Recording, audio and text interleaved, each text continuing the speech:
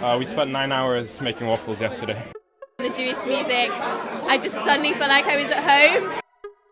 These weather conditions can be lethal for people who are having to spend it outside. So every Christmas we go to Addenbrooke's and we sing.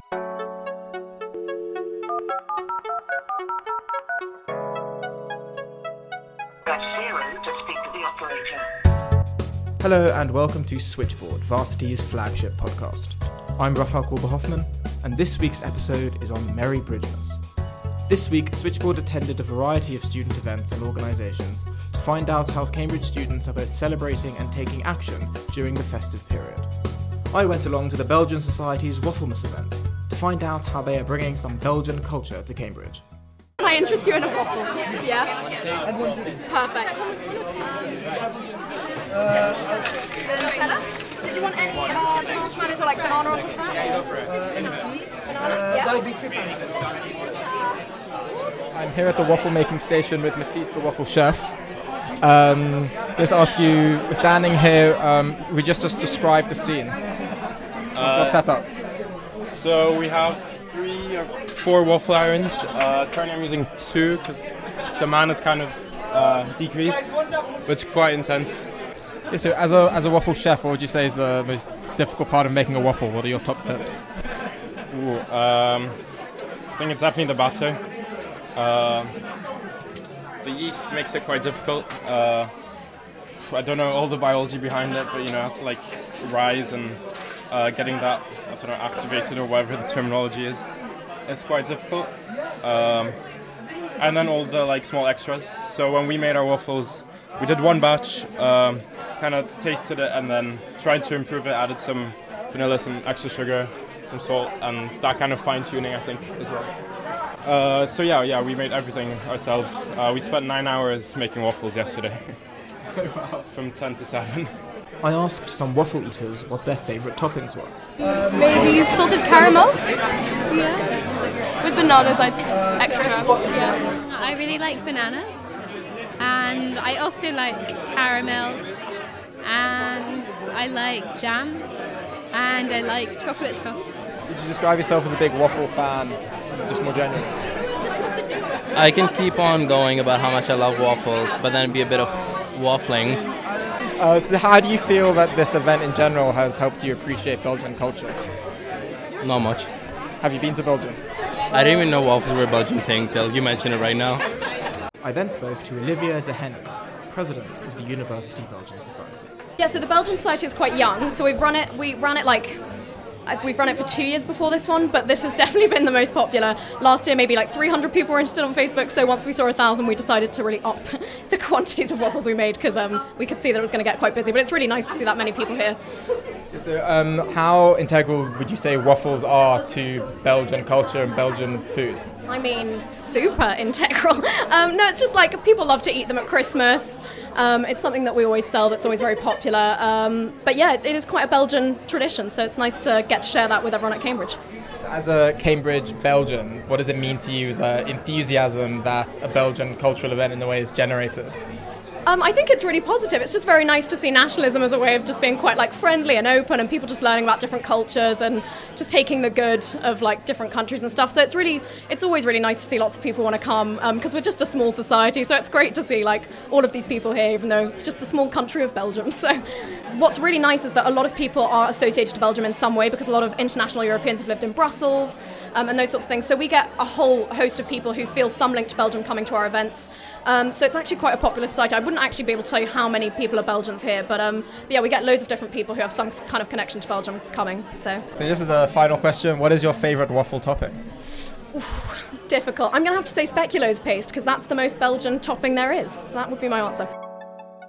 I also attended a Hanukkah party at Jesus College, hosted by the Jews for Jesus JSOC group, to find out how some people who don't celebrate Christmas still manage to get into the Bridgemas spirit.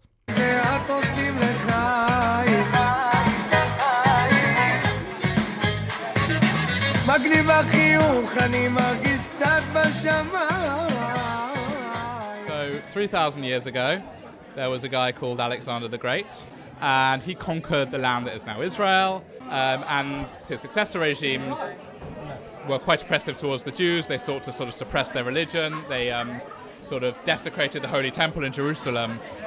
So naturally that started a revolt, the Maccabean revolt, and they were victorious. So obviously we celebrate that miracle. But then there's also the second miracle of Hanukkah, which is about when they finally recovered the temple, the menorah, or what we call the Chanukiah, which is a sort of ceremonial candelabra. They only had enough sacramental oil to last one day, but it actually lasted 8 days. And so and in that time they managed to get enough to keep it going, the eternal flame, and so Jews consider that as a miracle. Now, on a personal level, I'm not perhaps the most religious Jew, but I think it is a nice time to connect with friends. Because of the whole miracle of the oil, there's a tendency to have these very fatty foods like donuts and latkes, which are these sort of potato fritter things, which are the best fried thing you'll ever have. And you get to see some nice stories. So Zev, what does it mean to be a Jew at Jesus? At Jesus? Well, they say that Jesus is the only college named after a Jew, which is why it's so popular with that.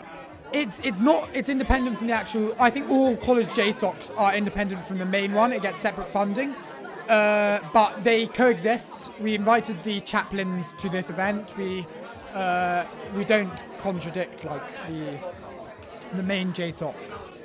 So how does it normally make you feel as a Jewish person during Christmas time in what is a Christian country?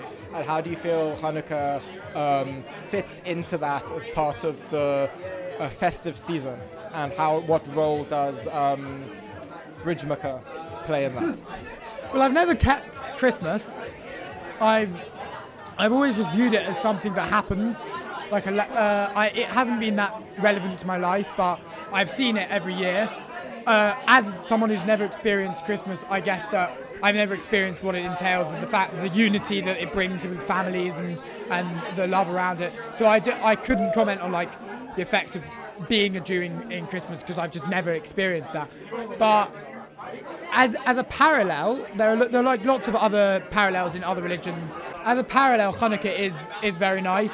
I think it's nice that lots and lots of religions have a sort of holiday spirit at this time of the year, and family is, I think, key to that. So thank you very much both for joining us on Switchboard, and a Merry Bridgemaker to both of you. Bridgemaker Sameach. That means Merry Bridgemaker in Hebrew.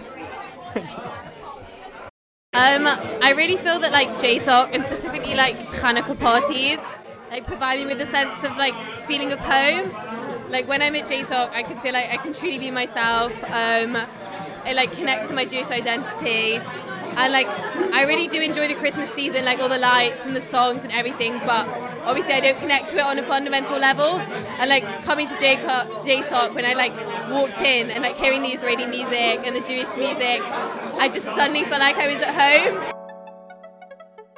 I spoke with Stephen Cole of the Cambridge Homeless Outreach Programme about the work that the group does with student volunteers to help alleviate some of the hardship of being a homeless person in Cambridge during the cold winter months, and how being aware of the homeless crisis in Cambridge can change perceptions of what the city is like during the festive period.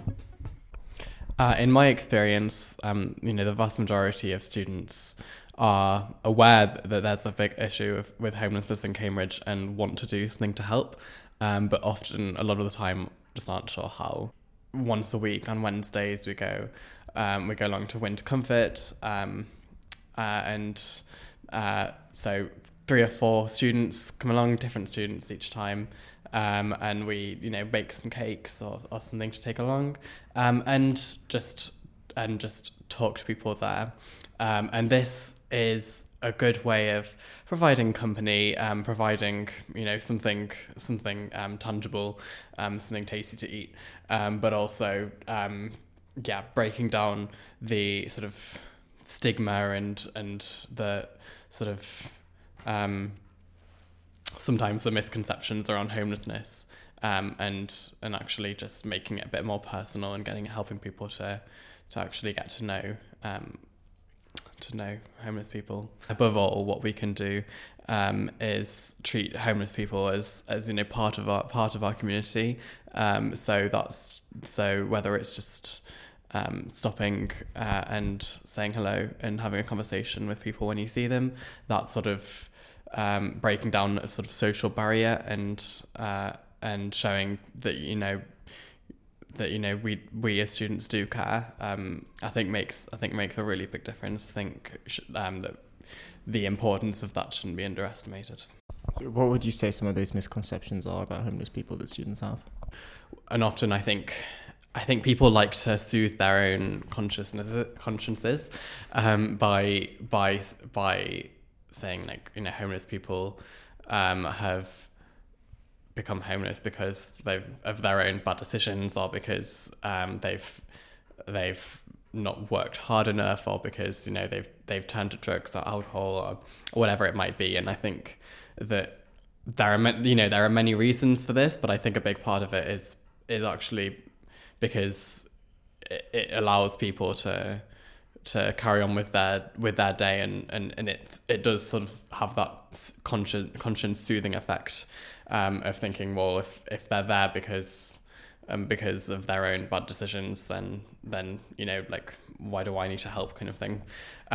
This is not to say that that's what goes through everyone's mind, but I think that there is this subconscious sort of attitude, and I think that what we need to do about this is we need more empathy, and we need to understand that this really can happen to everyone. So every homeless individual has their own complex situation, their own story, their own set of circumstances that's led them to where they are. None of them decided to be homeless.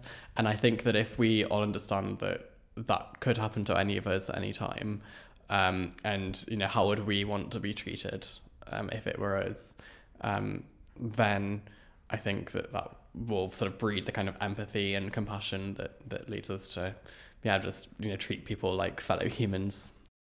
So Cambridge is one of the most unequal cities in the UK, socially and economically, and that's particularly exaggerated in the centre, where there's a vast disparity between the wealth and of many of the colleges and the students who attend, and the ever-growing homeless population in Cambridge. What are your thoughts on that, kind of the social implications of that inequality? Yeah, well, I think there is a huge disparity in Cambridge, and I think when it comes to the winter and periods such as Christmas, sort of rightly we're celebrating that, but it's also important to remember that beyond sort of the fun and games, this is a period which is especially difficult for homeless people, in particular of sleepers. So a good example is so when on those occasions when we do get snow in Cambridge,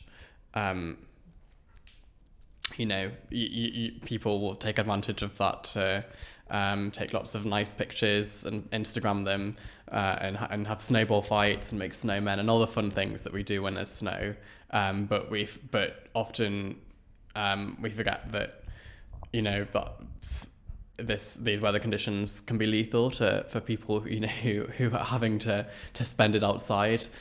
So I think what can be important is just to keep very consciously in your mind that Christmas and winter, it's a time for celebrating. It's also a time for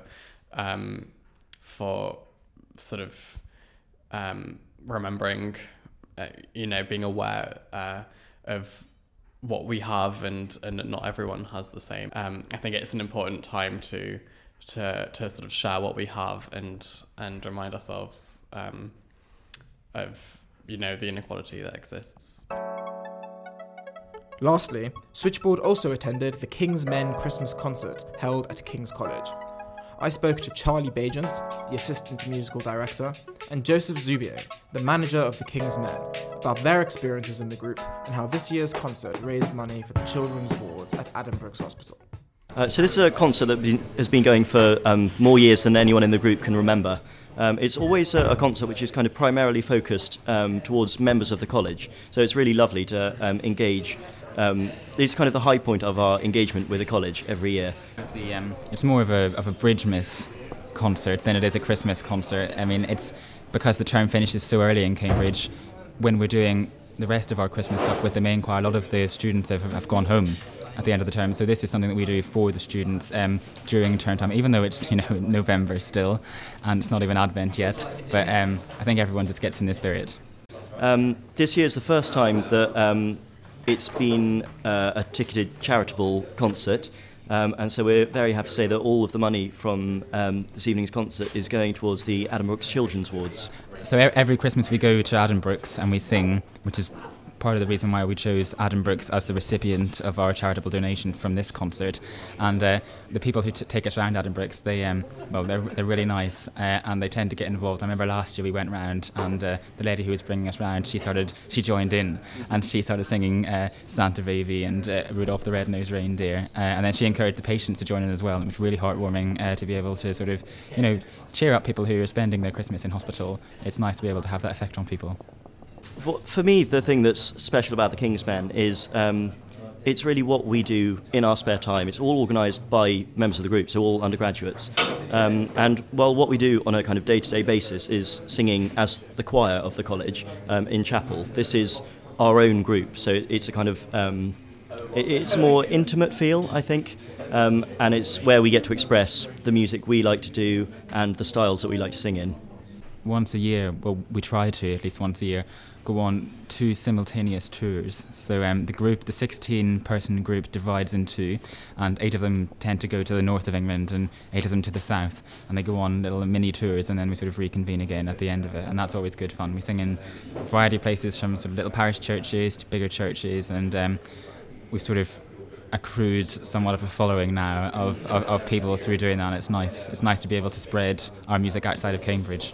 Well, the King's Men, the kind of stuff that we sing is close harmony repertoire anyway. So that encompasses loads of different stuff. So we can sing some sort of historical early music, as well as some arrangements of people in the group of modern pop songs. And I think it's because we sing such a big range of things that it attracts such a big audience. Certainly at Christmas time, everyone likes the classics, and also I think it's nice to have something else offered for the undergraduate students and for the graduate students. There's a particularly epic arrangement of the 12 Days of Christmas, which was arranged by someone in the group a number of years ago called Keith Roberts. And we only really tend to perform that piece once a year at this concert because it requires the entire group to be there to sing it because there's so many parts. So that's always quite enjoyable, and it tends to go down well. And for me, I think my favourite is our arrangement of Rudolph the Red-Nosed Reindeer. So it's taking a really classic tune that everybody knows, but it's kind of mixing it up with jazzy, poppy harmonies and effects. So it's really good fun to sing. And if you ever saw it, you wouldn't say it low. Ah, the other reindeers used to laugh and call him names. That's all we've got time for, but thank you for joining us on this week's episode on Merry Bridges. This episode can be downloaded wherever you get your podcasts. Subscribe to get updates on our future episodes. This has been Raphael Kulber-Hoffman on Switchboard. Thank you for listening, and have a very merry festive season, and a happy new year. Then all the reindeer laughed, and they shouted out with glee, Rudolph the Red-Nosed Reindeer, you'll go down in history.